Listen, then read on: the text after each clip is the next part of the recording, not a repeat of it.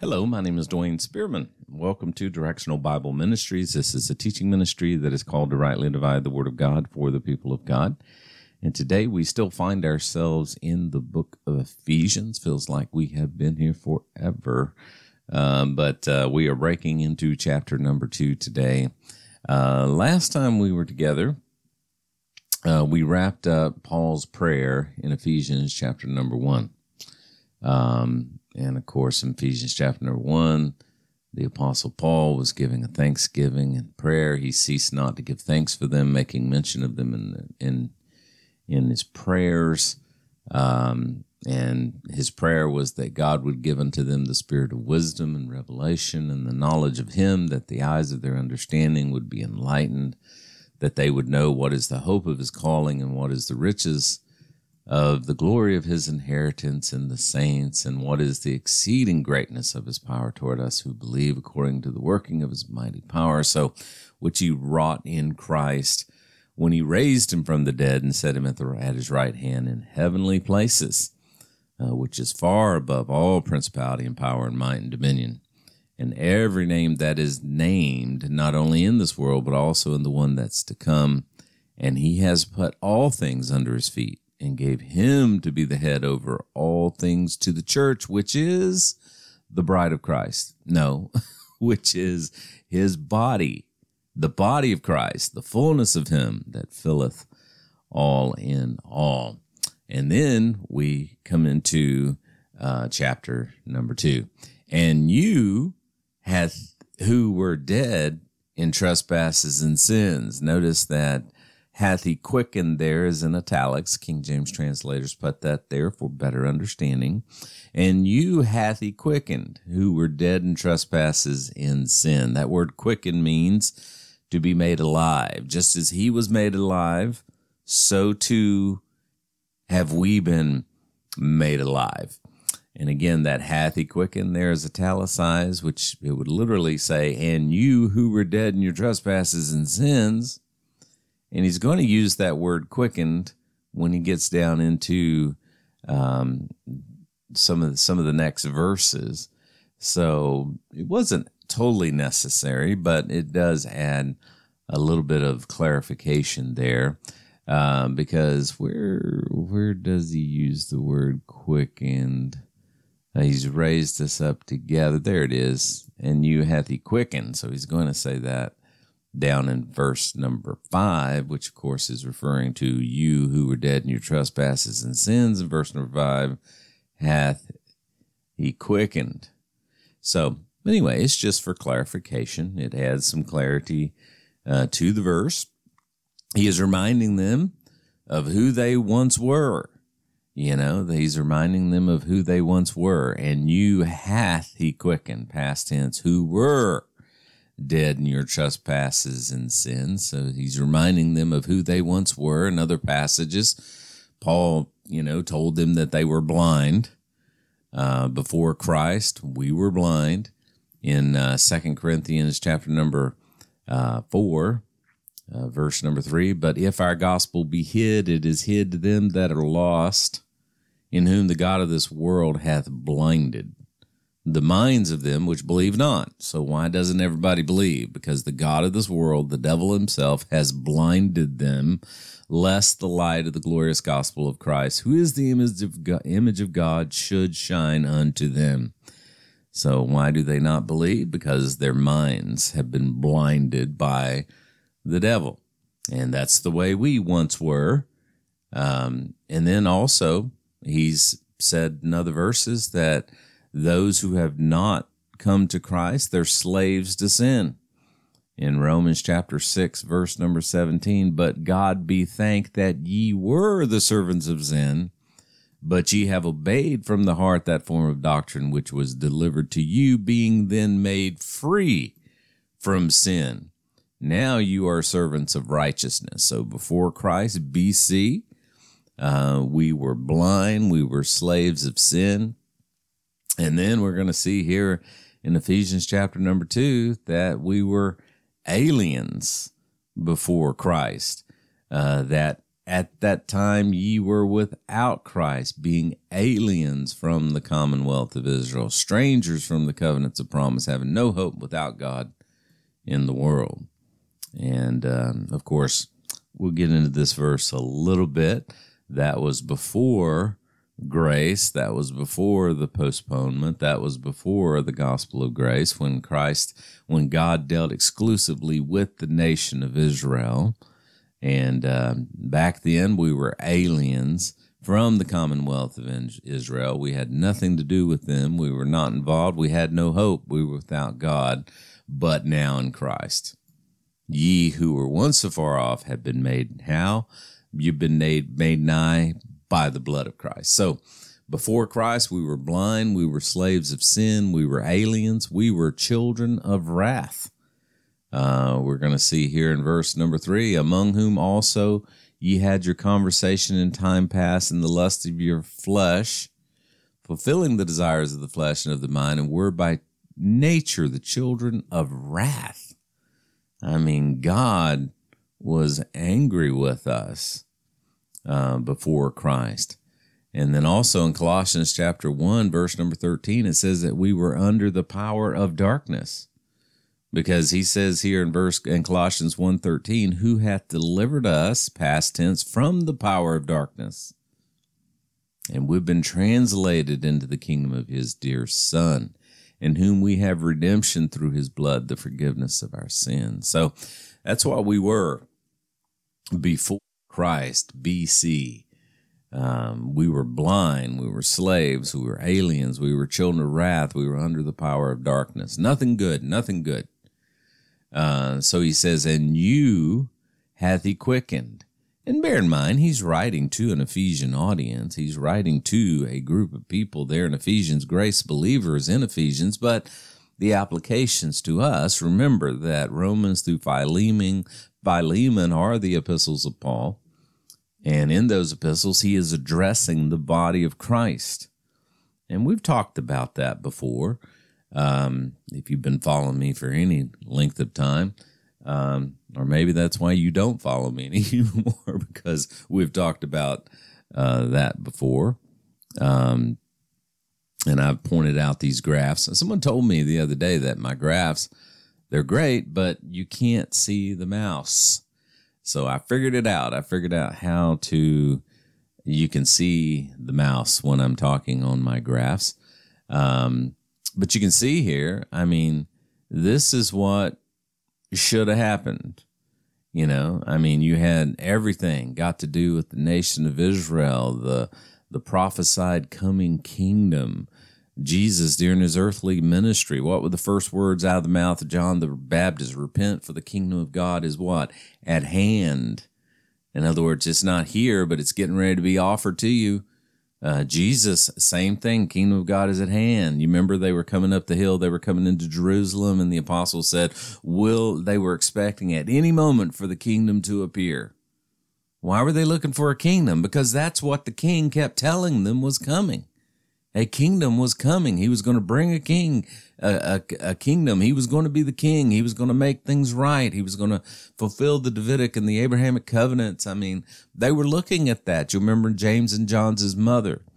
You know, she came in and said, when you come into your kingdom, can my boys sit on your right and your left? Why was she thinking so much about the kingdom? Because the kingdom, he kept telling them, it's at hand. And then Christ was crucified. He went up into the heavens, sat at the right hand of the Father. And then what happened? Peter stands up at Pentecost. And what does he say? The kingdom of heaven is being offered. That was the offer of the kingdom, but Christ had to die first in order to forgive the transgressions that were committed under the first covenant so that he could establish the new. Christ had to have died. If Christ hadn't died, if they hadn't crucified him, he wouldn't be able to offer them the new covenant.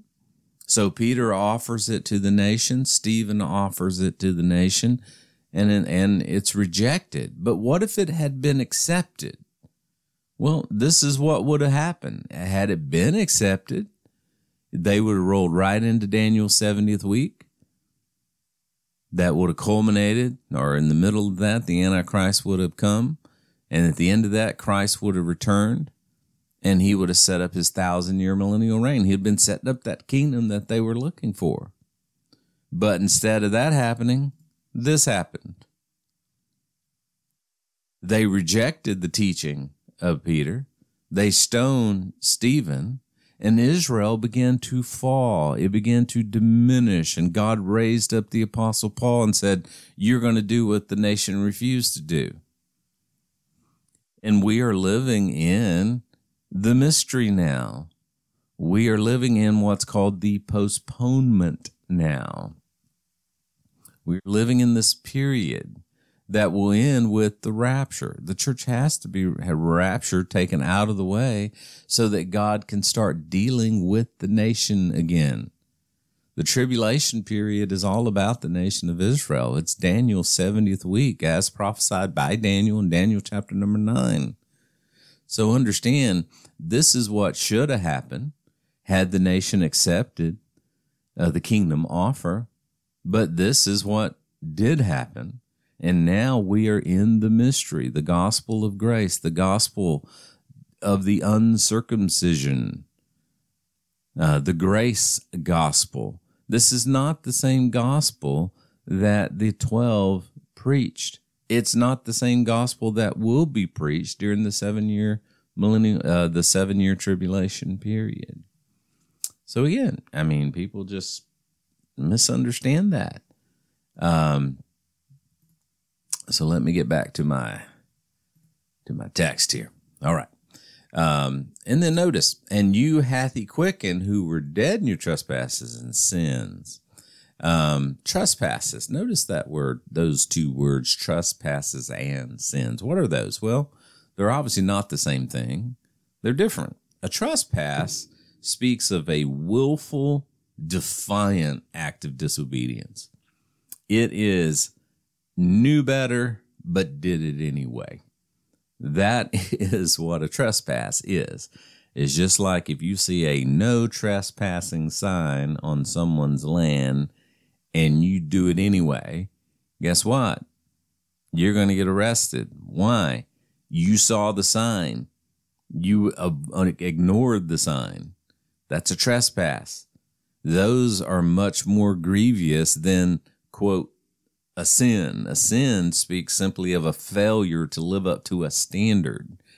It's an archery term. It means you tried to hit the bullseye, but you fell short. You missed. You sinned.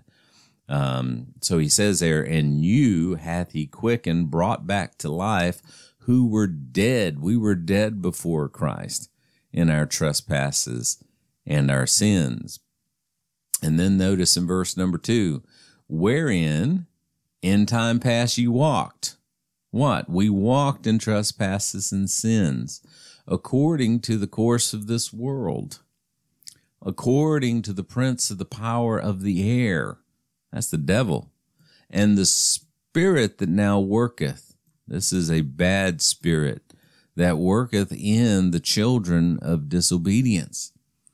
So the emphasis is that dead people walk according to the course of this world. They're just stumbling around. You don't believe in zombies? You see them every day.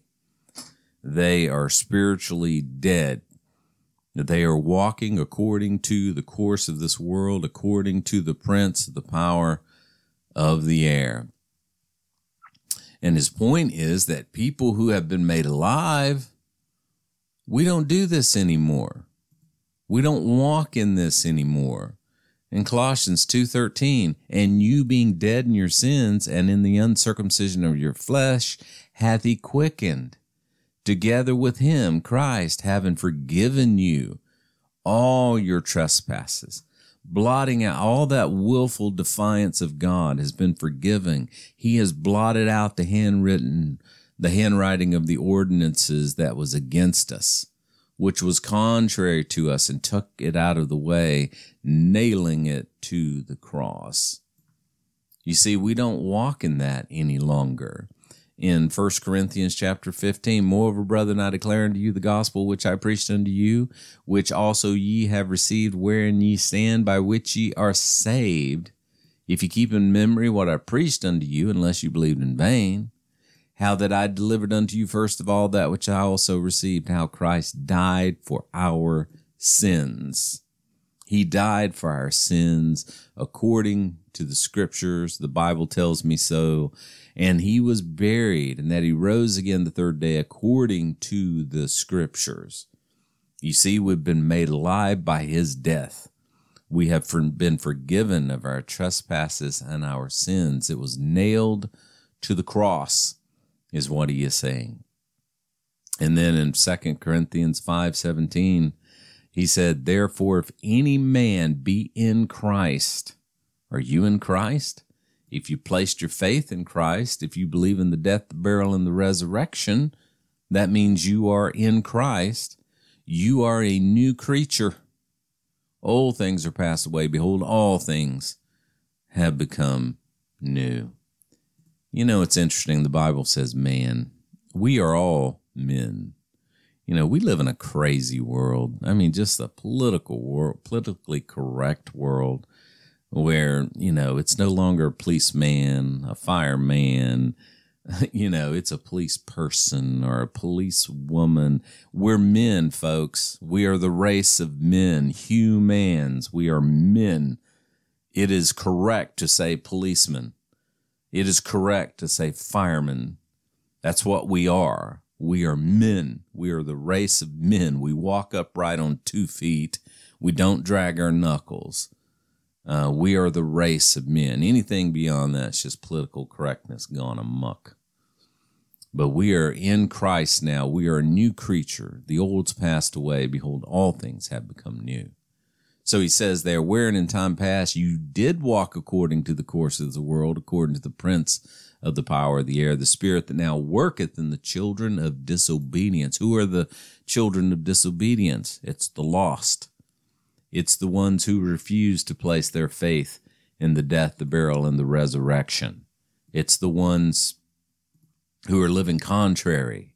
It is the ones who have rejected. It is the ones who have not come to the light.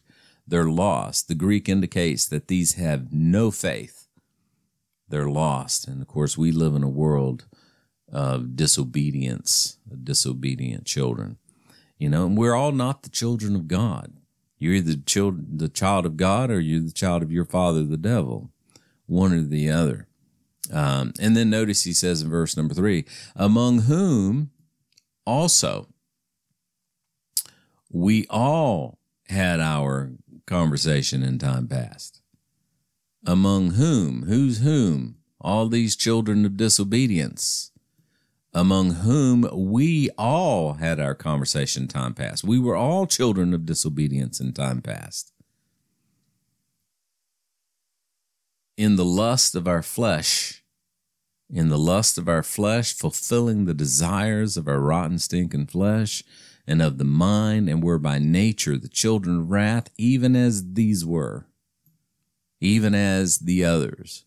So he's saying that all of us in time past lived according to the lust of the flesh. John speaks about that in 1 John chapter 2, verse number 16. For all that is in the world, the lust of the flesh, the lust of the eyes, the pride of life, it's not of the Father, it's of the world. And the world's going to pass away, guys, and all the lust with it. But he that doeth the will of God will abide forever.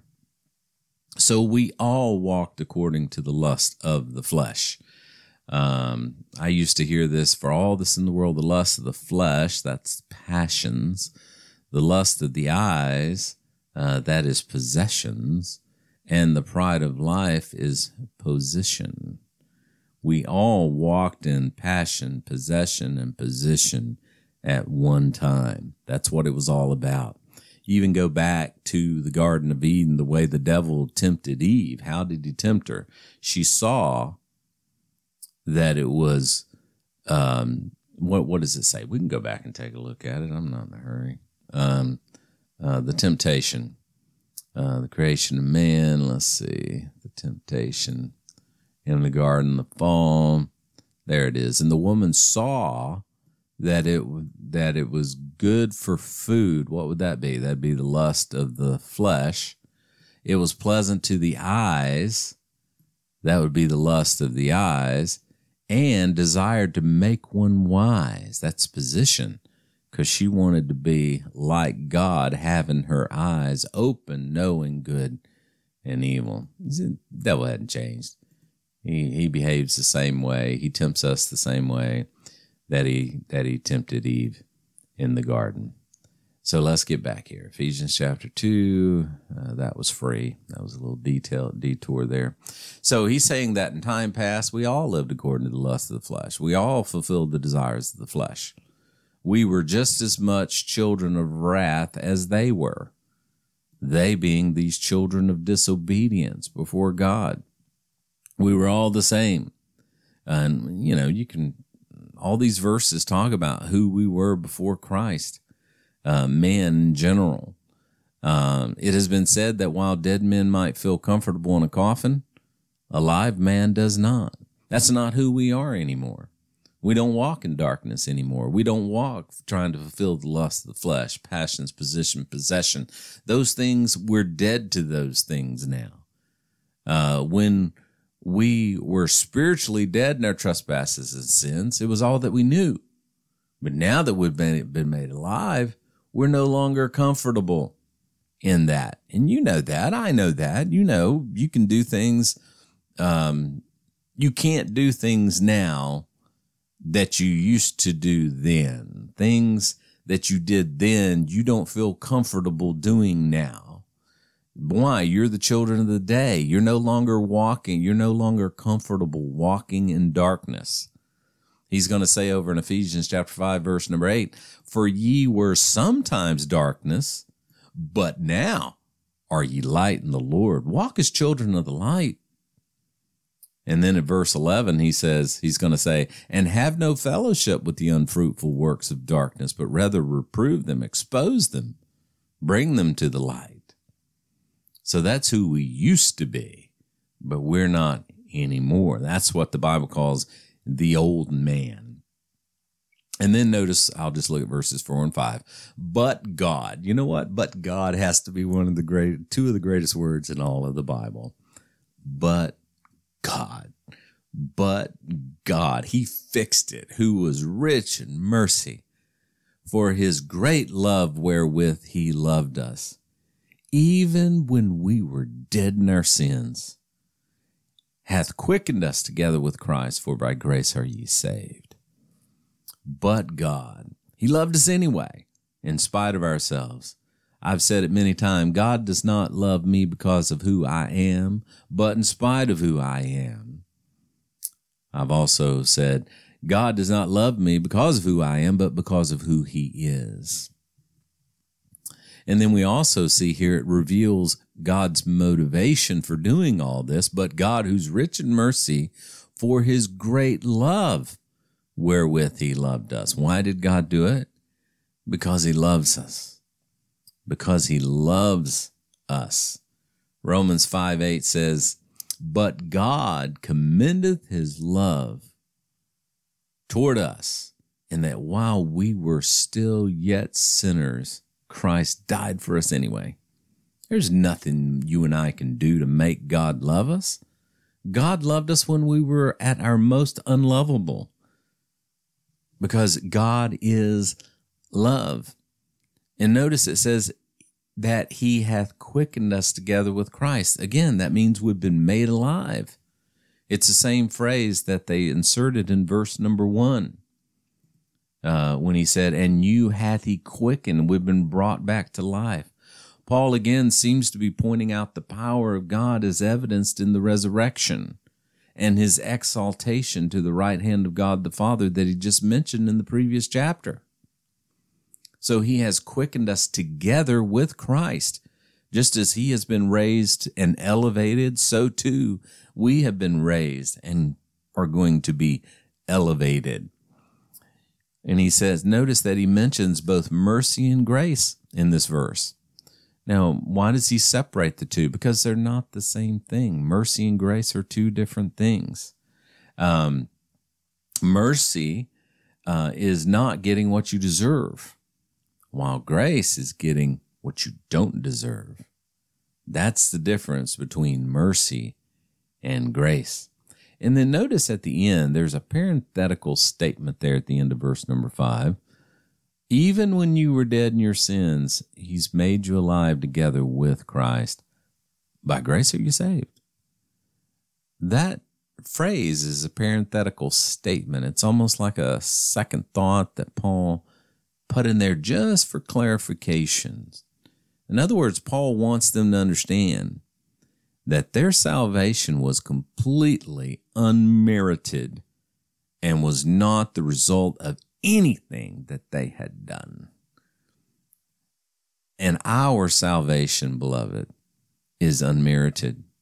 It is not because of anything that we have done. It is simply because of his great love wherewith he loved us. He loved us not because of who we are or who we were, but because of who he is. His great love. There's nothing that you can do. You can't clean yourself up. You can't turn another leaf or turn over another leaf. There's nothing you can do, beloved, to make God love you more. We've been saved by grace, God's unmerited favor. I've heard that as an acronym, GRACE, God's righteousness at Christ's expense, GRACE. There's nothing that we did to deserve it.